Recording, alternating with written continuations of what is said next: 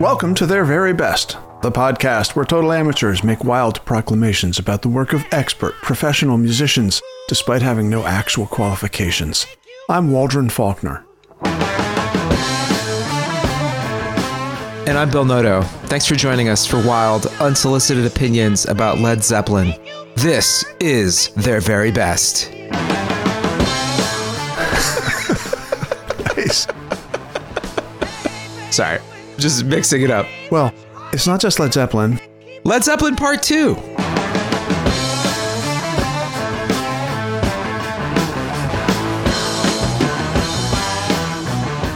Right. Is this the first Part 2 we've done? No, we did Morphine Part 2 and had the Morphine guys on. Yeah, and we also had Rolling Stones Part 2. Oh, right. Okay. Yeah, we've done a lot of this. We've got a lot of Part 2s to go. We've got many Part 2s to go. So this is the first sequential Part 2. Right.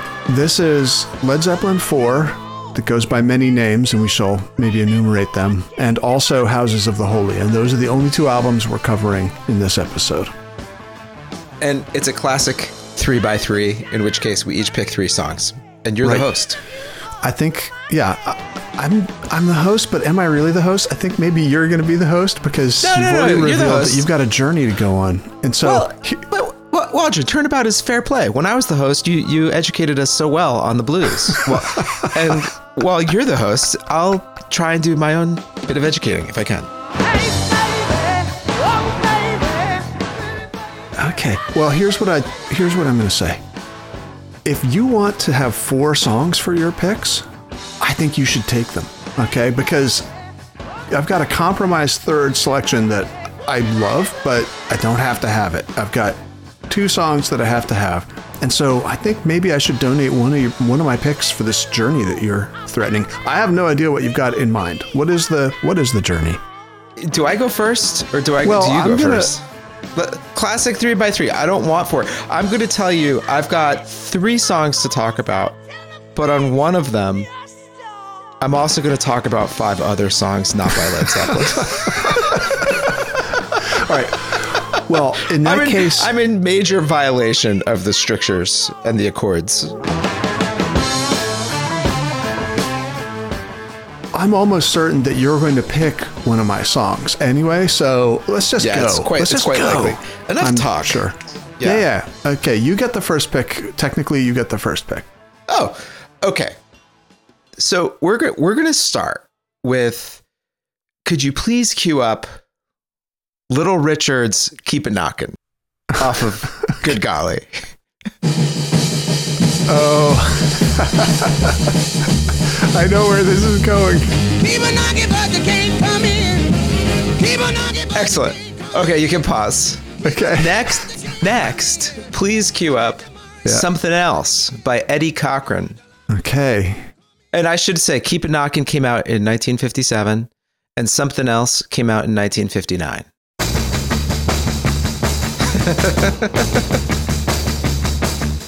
Okay, that's great. You can stop it there. So on Keep It Knockin', the drummer is Charles Connor, and on Something Else, the drummer is Earl Palmer. And Earl Palmer is like a hugely influential rock drummer. All right, now we're going to switch gears. Whoa. If you're going to go to Led Zeppelin, I want to play the song that you're going to pick. I'm not going to Led Zeppelin yet. You will be. I will grant you the option to do that. Don't worry. Okay. We have 3 more songs to listen to first. So the next one is Johnny Be Good by Chuck Berry, released March 1958. Check out specifically the sound of the guitar.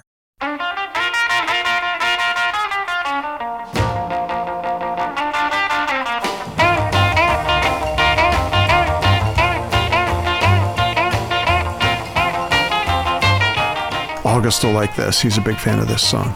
Very cool. Deep down in Louisiana, close to New Orleans, way back up in the woods among the evergreens, there stood a log cabin. Single pickup, Little Distortion. Yeah. Which is my rapper name. Now, if we listen to this for a little while, there's a piano part. You can hear it in the background. Do you hear the piano? Johnny, go, go. Go, Johnny, go, go. Go, Johnny, go, go. That piano player is Lafayette Leak. Okay, so thank you to Chuck Berry. Now we're going to go over to The Stroll by the Diamonds. Come, let's stroll across the floor. And this song is interesting. This one came out again, 1958, same time period. I don't know if you know this song, The Stroll. This generated a huge dance craze called The Stroll. And if you really want to travel in time and get a sense of how much the culture has changed since 1958, you can watch the video that we'll include in the show notes of people doing The Stroll, which is quite staid. What is The Stroll? What's it look like? It's like two people walking down a line of people. There's like a line of boys on the right. There's a line of boys on the right and a line of girls on the left. And then the people in the back, the two farthest down the line come together and be in the middle and then stroll through the sort of gauntlet. But this was a huge dance craze. And now one more thing to listen to is Who Wrote the Book of Love by the Monotones. You've done so much homework, Billy. I did a little work on this one. I wonder who wrote the book of love? The Monotones. Now, this also came out in 1958. Okay, this ends our tour of late 50s music. And Waldron, I now ask you, what song am I going to play from Led Zeppelin? At first, I thought I knew exactly what it was because... Follow your instincts. Just follow your instincts. All right, let me try queuing up rock and roll. Hell yeah. That drum intro is pretty much the exact same drum intro as from Keep It Knockin'. And then once you get to the groove, it's pretty much the same groove as the groove from Something Else. And that guitar sound is pretty much the same guitar sound as Johnny B. Good. It's not necessarily the same notes, but... It's in the spirit of the same notes, definitely. Yeah, and if you listen to the lyrics... There you go. Okay. Now, in the second verse, we'll hear another reference. Okay, wow. Yeah. Really pulled it together. Right?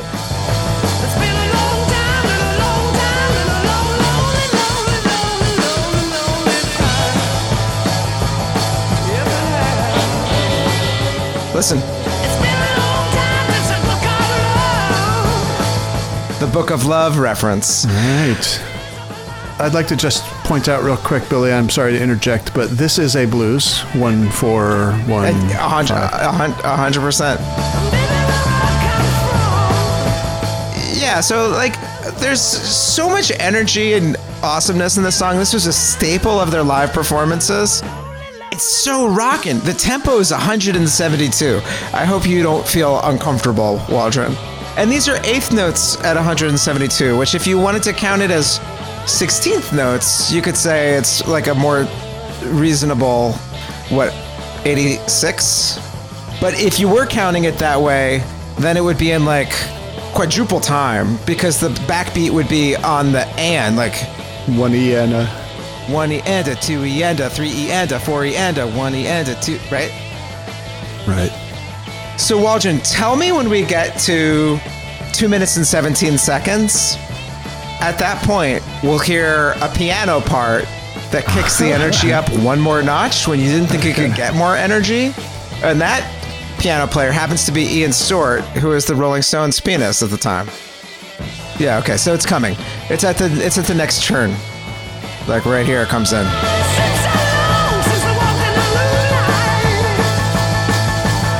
Right. Hear it? Yeah. And doesn't that just sound like the keyboard part from Johnny B. Good too? Yeah. Check out the fill at 235 right here.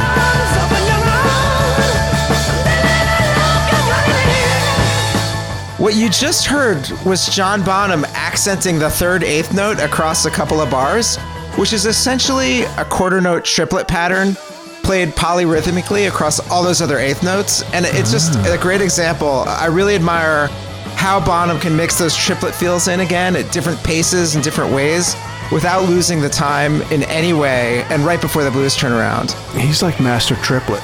Totally. He's the master of polyrhythms and like mixing triplets with non-triplets.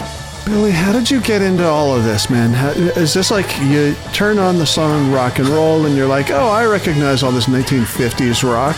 Come on, dude. I wish I could say that. So like, I remember learning, this is from seeing Stanton Moore do drum clinics and also from going to the Drummers Collective, but that like, if you're really interested in artists, you should check out what was influencing them and what they were listening to, right? And so like, what's great about this song as the kickoff for this episode is this is the music that they were listening to when they were teenagers, right? Basically. Yeah. And I'm going to end on this one quiz, which is exactly how long was it since they rock and rolled when they came out with that song? In other words, how much time passed between The Stroll and Who Wrote the Book of Love and then when they came out with Rock and Roll, Waldron? I'm going to make a guess that it was 13 years. That's really close. We'll give you a passing grade on that. So Rock and Roll came out in 1971 when most of the band members were 23 years old. Jimmy Page was like 27. He was a few years older than the rest. But just think about that.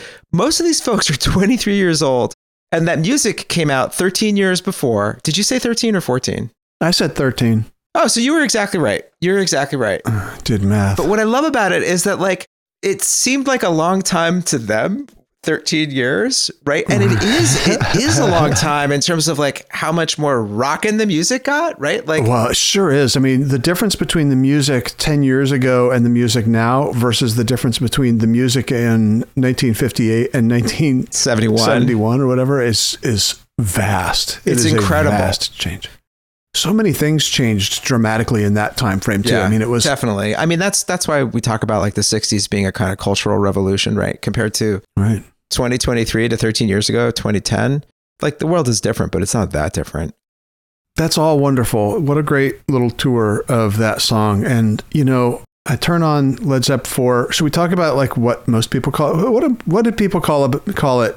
What did your people call it? My people called it the Beggar's album, the Beggar album.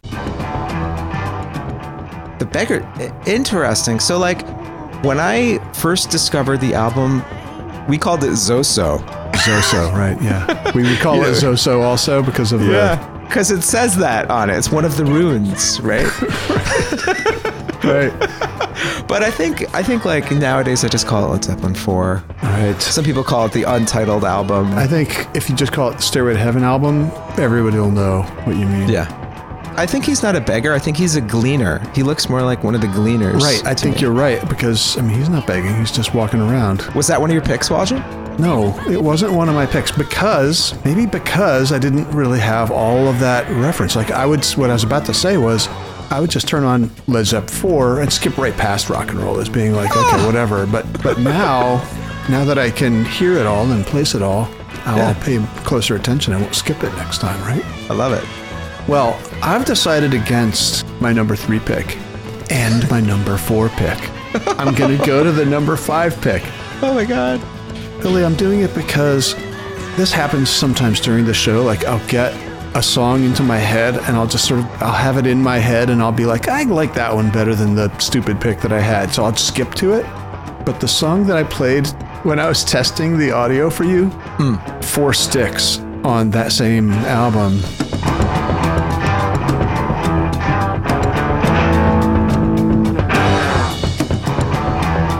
Great choice. I thought you'd like it because of the wild time signature of it. And we say time signature. This isn't going to be like a deep dive like you did, but I'm interested to hear what you think the time signature or signatures are in this thing. Yeah.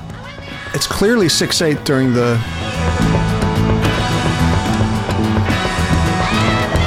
pause, and then when he plays the lick, it's something else. Yeah, so it's a mix of 6/8 and 5/8. Right, but is it? Or is it? Yeah. Well, you say that. What do you say? I don't ever hear 5. I always ever hear either 3 and 2 or 2 and 3. Right? When like take 5 is not in 5/4 to me. It technically is if you count the quarter notes, but like really what it is it's a measure that's being shortened by 1. And I was wondering if I'm not 100% sure. Like I said, like this was not one of my picks, so I didn't study it closely enough. But it kind of feels like 6/8 and then a measure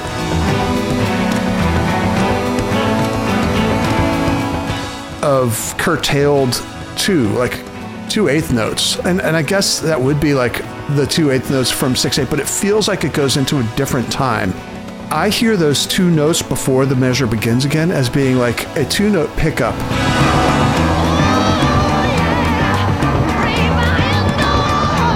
To 1/2 of a measure of 6/8, which is technically like, it's definitely 5/8. You could hear it that way, but it's not how I feel it. It's never how I feel. Like 5 is almost never how I feel a song in 5/4 or 5 anything.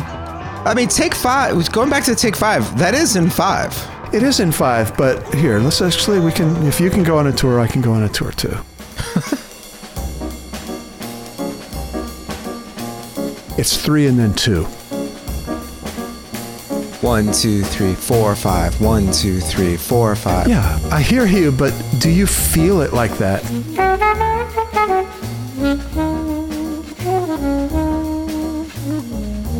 To me, that's kind of arbitrary. Like 5/8 is the same as a measure of 3/8 and a measure of 2/8, but like it does feel like a one measure phrase. Tell me you don't hear this as a measure of 3 and then just 2, or maybe a curtailed second measure of 3. But a curtailed second measure of 3 is 2. Yeah. It's funny when you say it, it's like they just added 1 or removed 1. Yeah, that's how they changed the time signature when they did that. But you don't feel 5 the way you feel 4. You feel 3 and then you feel 2. And to me, that's different than feeling 5. It might be because as a drummer, you have like less things to study in terms of melodies and harmonies, and you get super into like weird time signature shit because there's like nowhere else to go. In 4 Sticks, like I'm looking at a transcription of it, and you know, you have a pickup and then 4 bars of 5/8, and then a bar of 2 bars of 6/8, and then 2 bars of 5/8, and then 2 of 6/8. But and then the reason they call it 5/8 in that thing is because they don't want to have to change the time signature twice in a right. If you call it 5/8, you don't need to change the time signature in Take 5 and in this song, where we're seeing notated a measure of 5/8. You're hearing, if we actually wrote it the way I feel it, and I think most people feel it, then you'd be changing time signatures twice per measure, and that's super inconvenient. Because you'd have 1 of 3/8 and 1 of 2/8, like that would be really weird. It would be hard to notate, but but that's what we feel. That's what we feel. Like some of the songs. Are you telling me that when you listen to Pink Floyd Money, you hear 7/4? No, well, instead of. And by the way, I feel like sort of badly because one of my picks also has crazy time signature action, where it's written as a mix of 7/8 and 4/4, but it's really in 15/8. Well, I guess my point is, I don't think that anybody ever feels 15/8 or 7/4 or even 5/4 or 5/8.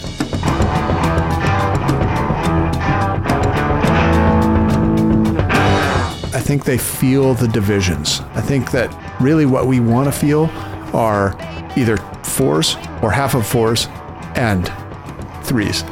and beyond that, it's all just combinations that switch in the middle. Yeah, and this is where like Led Zeppelin kind of veers a little bit towards prog rock with all this weird time signature stuff. Yeah, they really do. Maybe that's why I love them. You know, it's only for some people, not for all.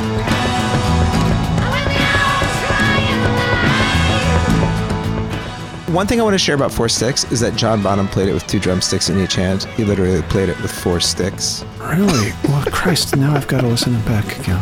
So you hear a lot of flammy sounds.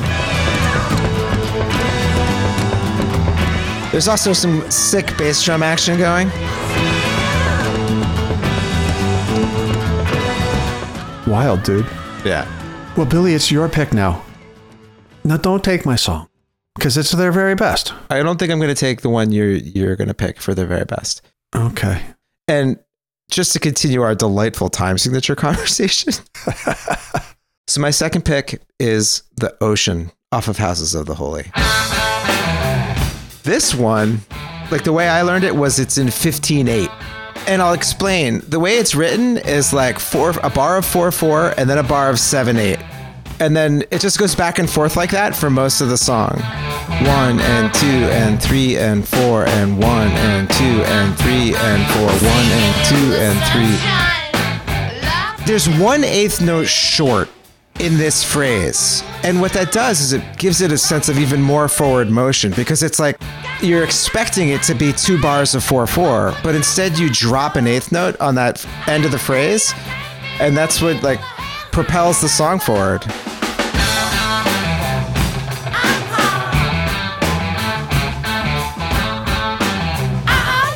It's all very kind of semantics anyway. Or yeah, sure. Again here, I don't feel like it's a dropped 1/8 note. I feel like it's the rushed beginning of the next measure. And, you know, from a practical perspective, those are exactly the same things, you know, especially when notated. But that's kind of the way I feel it. It's like they didn't have, it's not that they skipped the last one. It's they didn't have time for it because we were into something else already. And that's kind of also how I feel about Four Sticks. Like that last, maybe even just one beat is not the end of the other measure. It's the pickup to the following measure. Yeah, right? I hear you. It is kind of semantics, I think, at some point, but I hear what you're saying.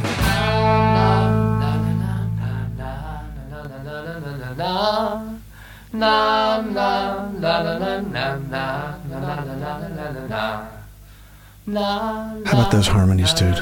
I know, I love it.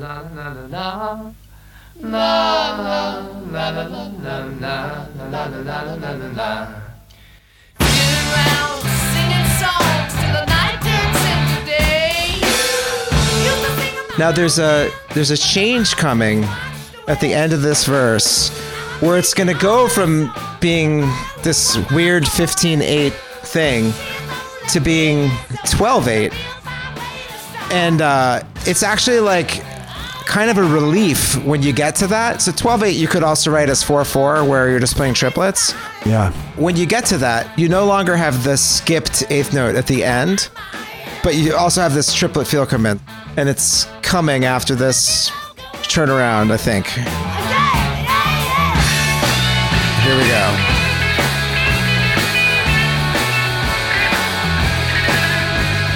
Now you're just like bopping your head along. You're like, finally. Like, thank God. You think this is 12/8 instead of like a swung 4/4? It's the same thing. It's the same thing. A swung, it's the same thing. A swung 4/4 is 12/8. It's the same thing. Like, you're still playing 12/8 notes. They're either 8th note triplets if you're writing at 4/4, or they're just 12/8 notes if you're writing at 12/8. Anyway, that's a bit of it. I've been stomping all over your thoughts. I'll say one last thing. Yeah, it's my song. Shush. One last thing that I'll say is that was a song we covered in drum school, and it was really fun and challenging to do. And it like turned me on that I could try to play Led Zeppelin songs. That is cool. Well, now it's my pick, and now we're into the songs that I can't live without. Here we go. I think I might surprise you with this one. Maybe I won't surprise you. I think you probably know me well enough by now. We're going to get into Houses of the Holy here. And play the song No Quarter. I knew this was... I was going to send this as a prediction. I knew you were going to pick this one. Well... I was like, it's like psychedelic, it's slow, it's weird, it's so Waldron. It's like very such a Waldron pick. This is the other Led Zeppelin song that my band covered. Gotcha. Yeah, leave it to a bunch of 19 and 20-year-olds to embark on a 7-minute song, like, you know, with no regard at all for the audience's comfort.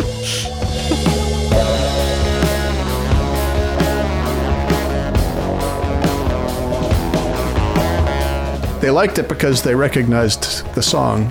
Yeah. I can tell you that this guitar lick, the distorted guitar lick, is so fun and satisfying to play. I believe it's wonderful. Oh, I believe it.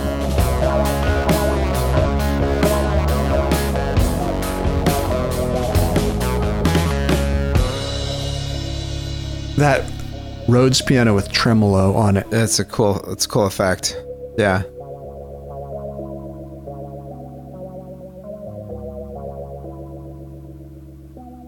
And Close the door, put out the light.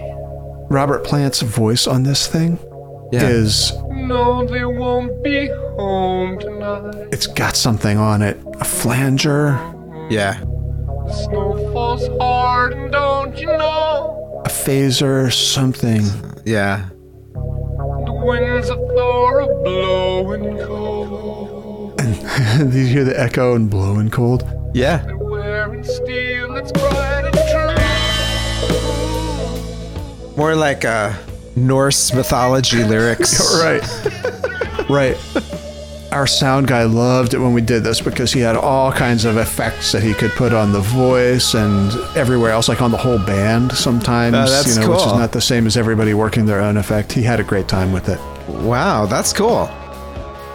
Oh, thank God this song's entirely in 4/4.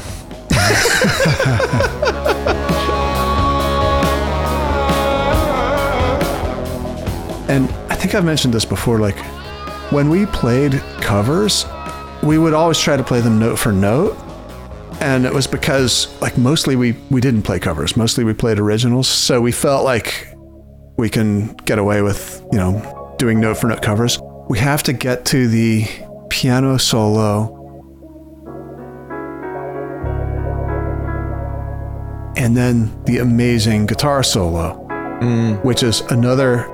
I don't know why we kept on trying to cover Led Zeppelin, because there was a ton of Jimmy Page guitar stuff that I couldn't play exactly right. It was hard. I'm sure it was hard. If you play... I can tell you this, though. Whereas I'm not sure I ever got away with that lick in Good Times, Bad Times. If you take this sort of jazz-inspired, I'll call it, guitar solo that Jimmy Page is about to play, and then you sort of hit some of the phrases and some of the right moments, nobody's going to know because nobody knows this guitar solo note for note.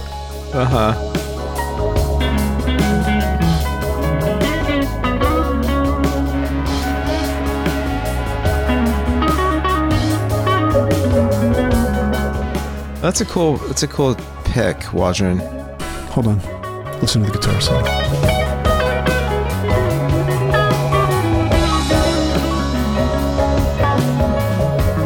Notice there's now a 16th note feel in the drums, by the way, for the solo.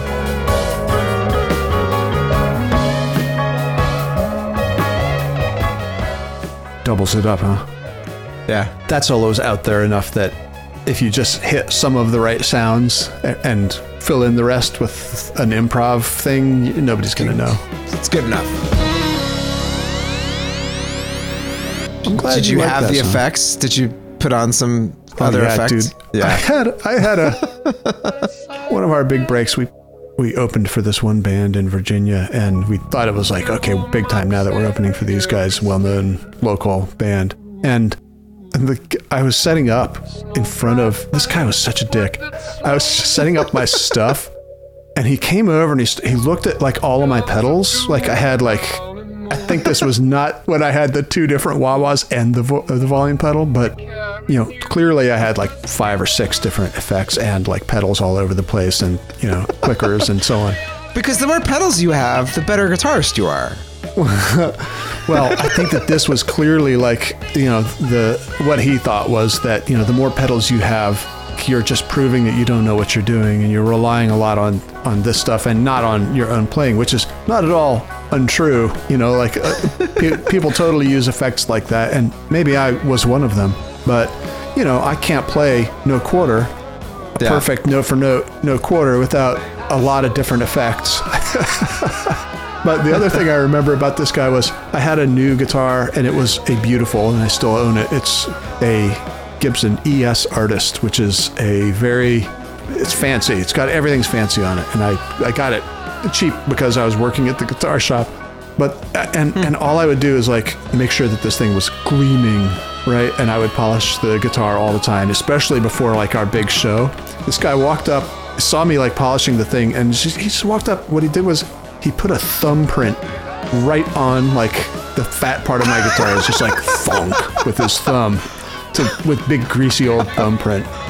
Guy was a total dick. No quarter. It was not kind. He gave you no quarter. Right. He gave us no quarter. He gave me no quarter at all.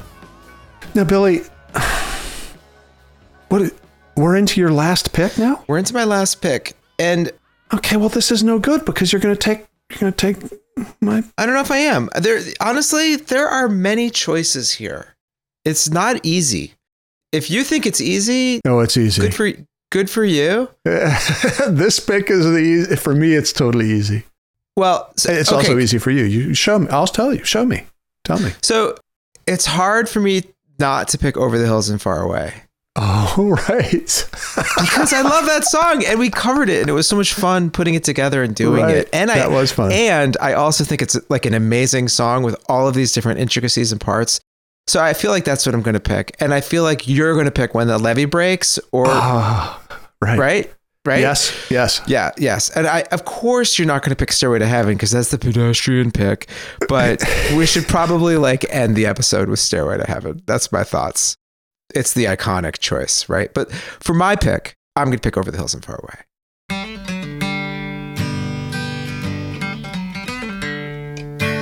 It starts with a single acoustic guitar. I know exactly the arrangement because we recreated it. We'll have to include a link to our YouTube of oh my gosh, a pandemic recreation of this. Oh, Will Harris is in that too. Will Harris, fan of the show, very what about best. Gene Ferrader's in it. Gene Ferrader's in it. My cousin Francesco Crescenzi. Now we've got another guitar, including a 12-string.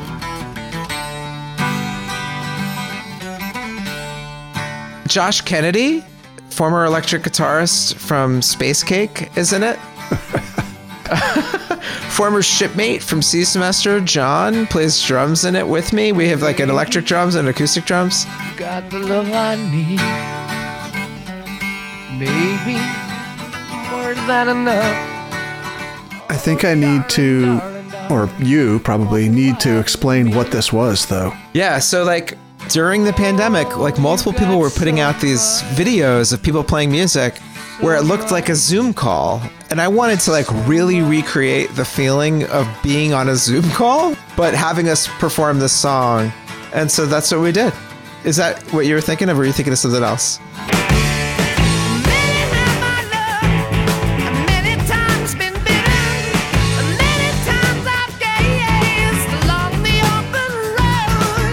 This song is just so happening. I mean, I love all the parts. Oh, Isaiah Singer played bass for us. I can't do the song justice. I clearly didn't do the same amount of research for this one as I did for Rock and Roll. I was really honored that you allowed me to participate in this thing. I got to tell you, I had a really, I don't know if you remember this, but I had a hard time playing this. I do remember. You did great. It was okay. It was not my best work. And again, it's me trying to play Jimmy Page stuff. I mean, apparently... Oh, maybe this is the time for my quiz. Yeah. Let's hear the quiz. The quiz is very simple. You have to predict where Jimmy Page is going to end up in Their Very Best Guitarists Hall of Fame. Okay? Oh, okay. Not where he'll end up, but where he's about to be placed, enshrined at this time...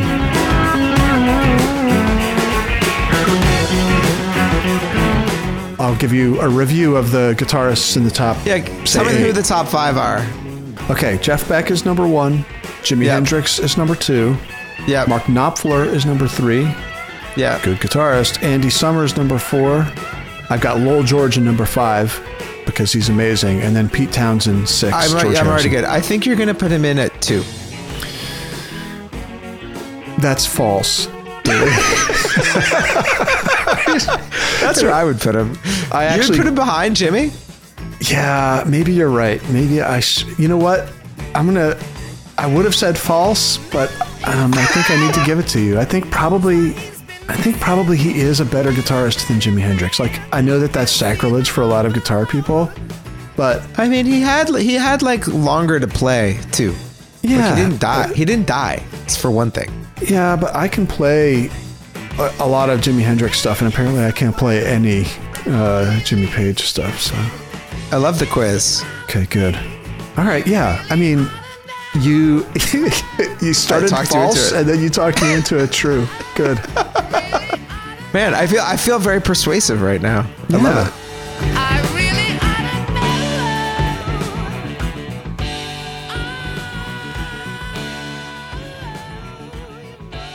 Well, are you going to try to talk me out of my number one pick? No, not at all. I think it's a great pick. Okay, before we play it, we have to talk about what's going on.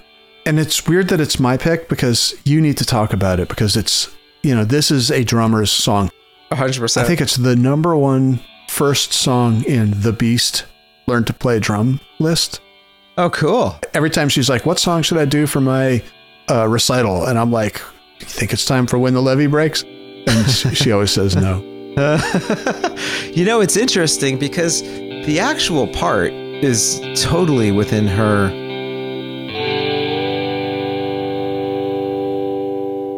range as someone who's only been playing drums for a couple of years.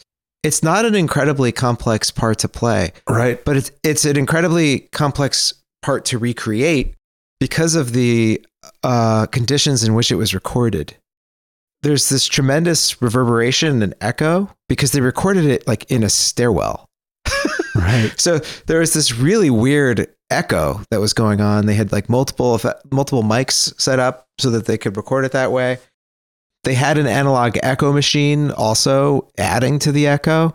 Right. And so it's a pretty simple pattern on the drums, but it sounds so amazing because of all of that reverberation and echo that they had sort of happening acoustically naturally and also embellished with like more echo effects. I would put it that way. Let's listen. So we're going to listen for that bass drum, and it sounds like it's hitting it a second time, but it's actually an echo or a reverb. Here.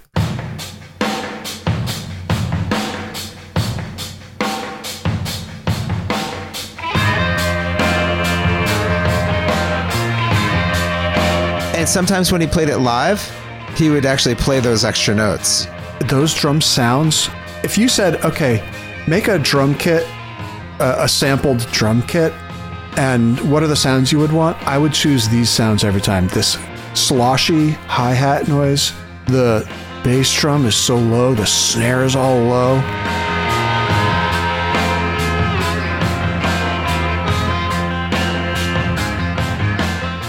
I just love these sounds for drums. Yeah, it does sound amazing. If I don't have a better idea, this is the kind of sound I'll look for, right? It's a great sound. They sound amazing. The other thing that we can talk about is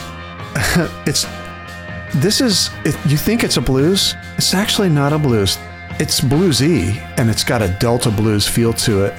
But there's no 4 and 5 like we were talking about in the last episode. Instead, it's like a flat 6 and then a flat 7, and then they go to the root, when they turn it around.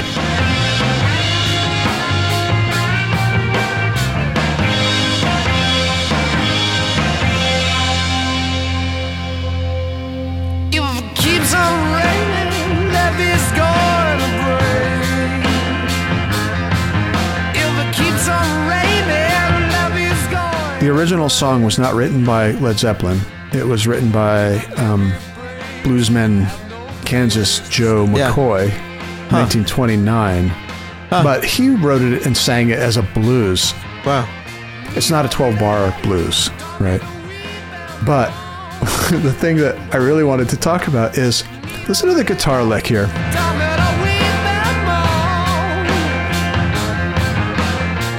That's that flat 3 to the root sound that we were talking about when we were talking about talk. And flat 3 is the characteristic note from a minor chord. So like you listen to this and you think you're listening to a minor key song, right? But at the beginning, the harp, and it's harp, man. Yeah. It hits major third notes.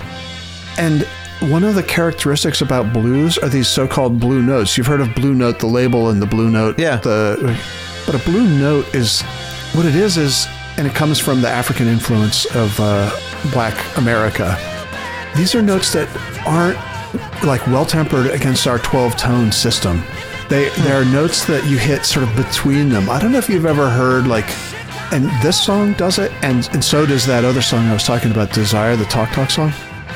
It's the minor third, but then it'll bend up a little bit from there. Not all the way to the major third. It bends like a microtone up. And these are notes that go between the notes. I think of it especially with the third.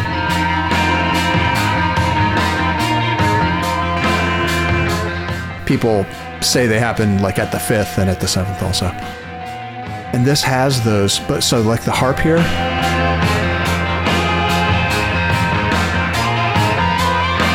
He's doing those bends in there.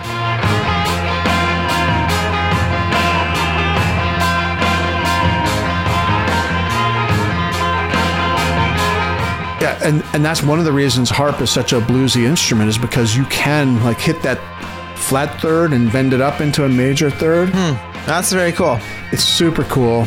There's just another thing that's happening in the song, which is just that the drums really follow the guitar right here. Do you hear how those hits are like right in sync with the melody? Yeah. And that's actually kind of part of the signature of Led Zeppelin.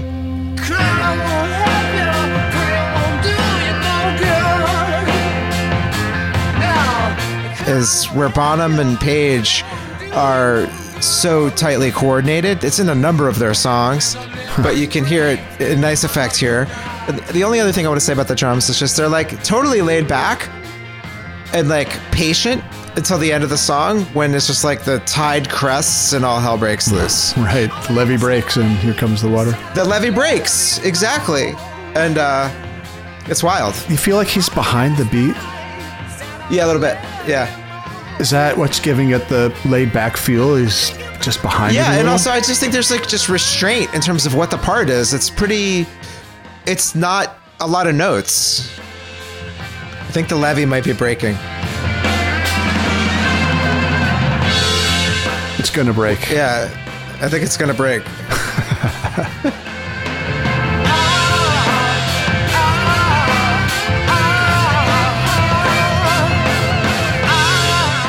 The other thing about it is just how amazing the very end of it is. You'll remember it.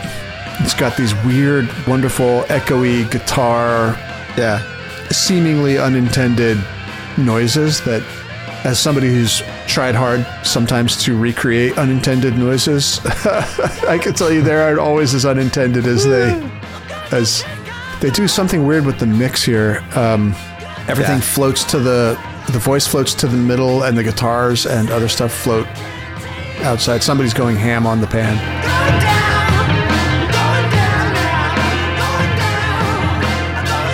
Here, let me play you the very last sounds of it.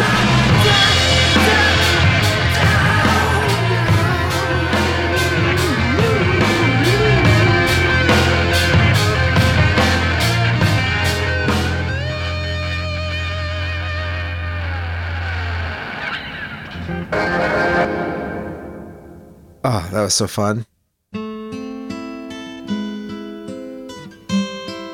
One other thing I want to say about these albums is it's not just a couple of songs thrown together. Like, the order of the songs matters.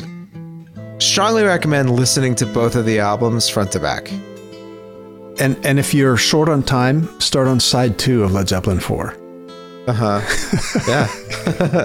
In my opinion.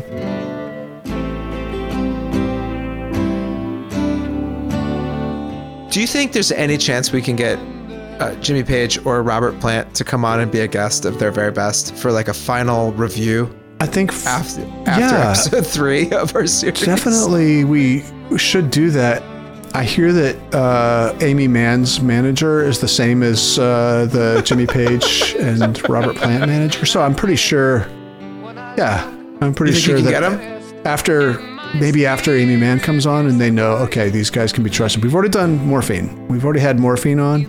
At that time, I was like, okay, floodgates are going to open. We're going to get all of the stars. And the voices of those who stand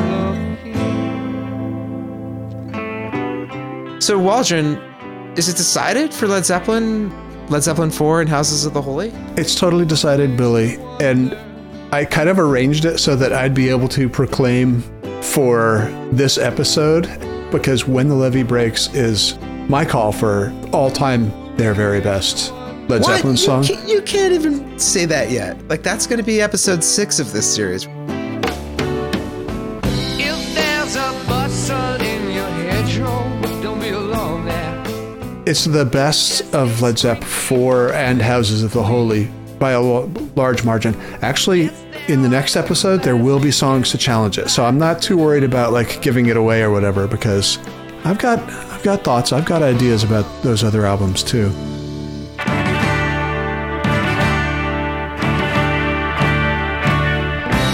And of those 2 albums, which is the better album in Waldron's view? Led Zeppelin 4. I thought maybe I'd have a problem with Houses of the Holy, like finding anything on it that I loved.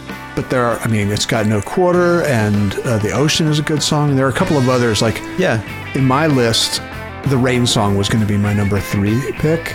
But I was like, a great song. If I'm also doing No Quarter, I can't have like 2 long, epic, meandering Waldron compositions in a row. So I went 4 Sticks instead. So, Waldron, one call to action today. What is it, Billy? I want people to leave us a review. That's it. Please leave us a review if you like this podcast and you listen to it. When you do that, other people will be notified that it's a podcast worthy of their time. So we really do appreciate it when you do leave us a review. And thank you to the folks who have. 5-star review on Apple Podcasts. Super, super helpful. 5 stars only. Billy, of the calls to action, what's the one that you find the most satisfying when people do it? Honestly, if I had to choose, I would choose leaving a review. When you leave a review, other people get the benefit of your thoughts as well. Billy, should we do more? Waldron, let's do some more of these. We at least have to do one more. So I think they should watch out, don't you? I think they should watch out, because we'll be offering at least one more unsolicited wrong opinion in the near future. I'm Bill. And I'm Waldron, and thanks for listening to Their Very Best.